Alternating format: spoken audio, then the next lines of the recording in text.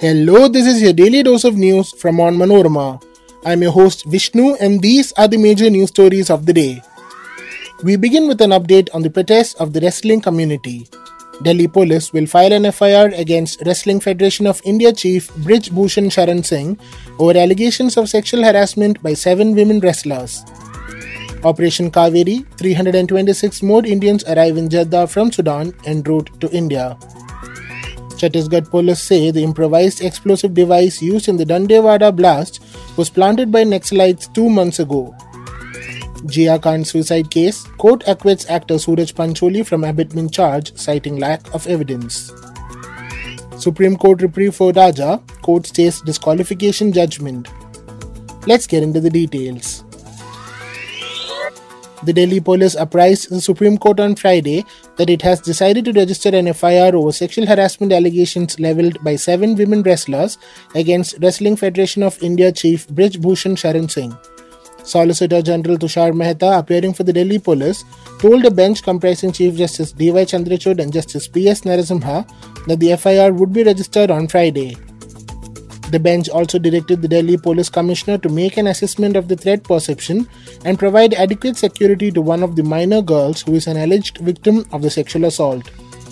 The country's top wrestlers, including Olympics, Commonwealth and World Championships medal winners like Bajrang Punia, Sakshi Malik and Vinesh Fogart, have been sitting at Jantar Mantar in Delhi since last weekend.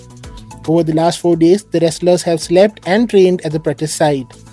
Earlier, the court had noted that there are serious allegations that are contained in the petition by wrestlers who have represented India. Meanwhile, the grapplers have received support from current and former sportspersons. Olympic gold medalist Neeraj Chopra, India women's hockey captain and Padma Award winner Rani Rampal, and tennis ace Sania Mirza have extended their support to the protesting wrestlers. They expressed their support to the grapplers a day after Indian Olympic Association President P.T. Usha came down heavily on the wrestlers for hitting the streets to resume their protests instead of approaching its athletes' commission to lodge their complaints against Brij Bhushan. A batch of 326 Indian citizens from violence-hit Sudan reached Saudi Arabia's Jeddah on Friday on their way to India. This is the 10th batch of evacuees who arrived in Jeddah on the Indian Navy warship INS Tarkash. Earlier in the day, a batch of 362 Indians evacuated from Sudan took off on a flight bound for Bengaluru from Jeddah. Many of them belonged to Karnataka's Hakki-Pikki tribe. The government is evacuating Indian citizens from violence-hit Sudan under Operation Kaveri. There are around 3,000 Indian citizens in Sudan. Since April 14th, the African nation has been facing violence after fighting erupted between the nation's army and paramilitary forces. The Chhattisgarh police on Friday said the powerful improvised explosive device that killed 10 policemen and a civilian driver in Dantewada recently had been planted by Naxalites at least 2 months ago. The explosive, however, remained undetected during the demining exercise conducted a day before the attack on Wednesday.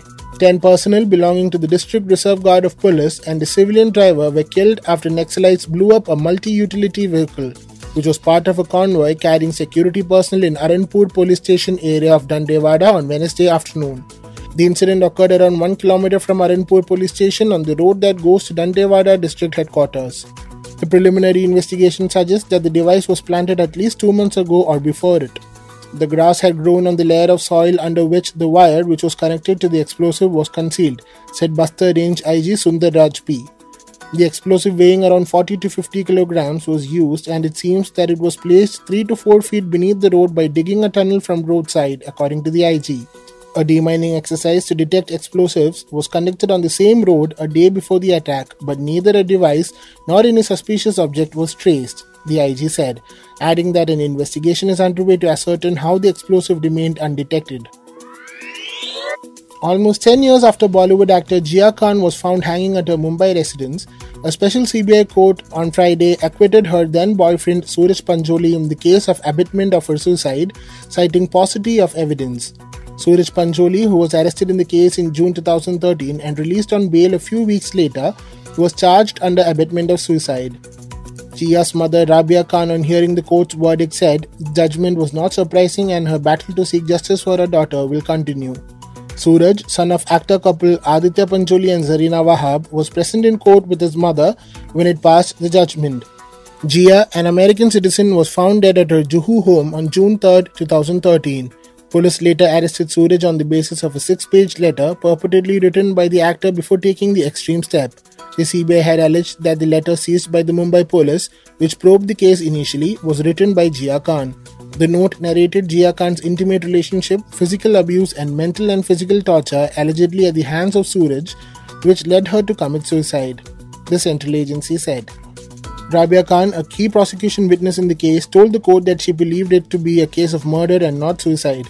During her deposition, Rabia Khan had told the CBI court that Suraj used to subject Jia to physical and verbal abuse. Rabia Khan also told the court that neither the police nor the CBI had collected any legal evidence to prove that her daughter had committed suicide.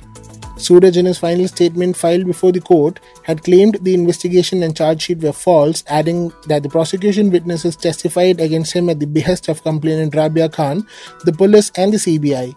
Suraj, in his final statement to the court, also said that Jia was suffering from depression since 2012 and had in fact cut herself on her arm in November 2012. He claimed that he had informed Rabia Khan about this incident. The Supreme Court on Friday granted a stay on the decision to invalidate the election in the Devikulam constituency and disqualify A. Raja as MLA. The court granted a stay till July, when the case will be heard again. Till then, Raja can participate in assembly proceedings. At the same time, the court also clarified that he will not be allowed to vote on any bill.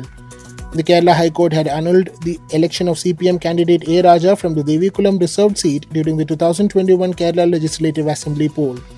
The court found A. Raja ineligible for scheduled caste reservation as he is a Christian convert from an SC community.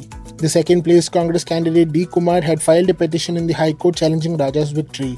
The petition had claimed that Raja, who is a Christian, contested the election by submitting false documents to prove he belonged to a scheduled caste. The High Court had ordered that Raja face trial in the case.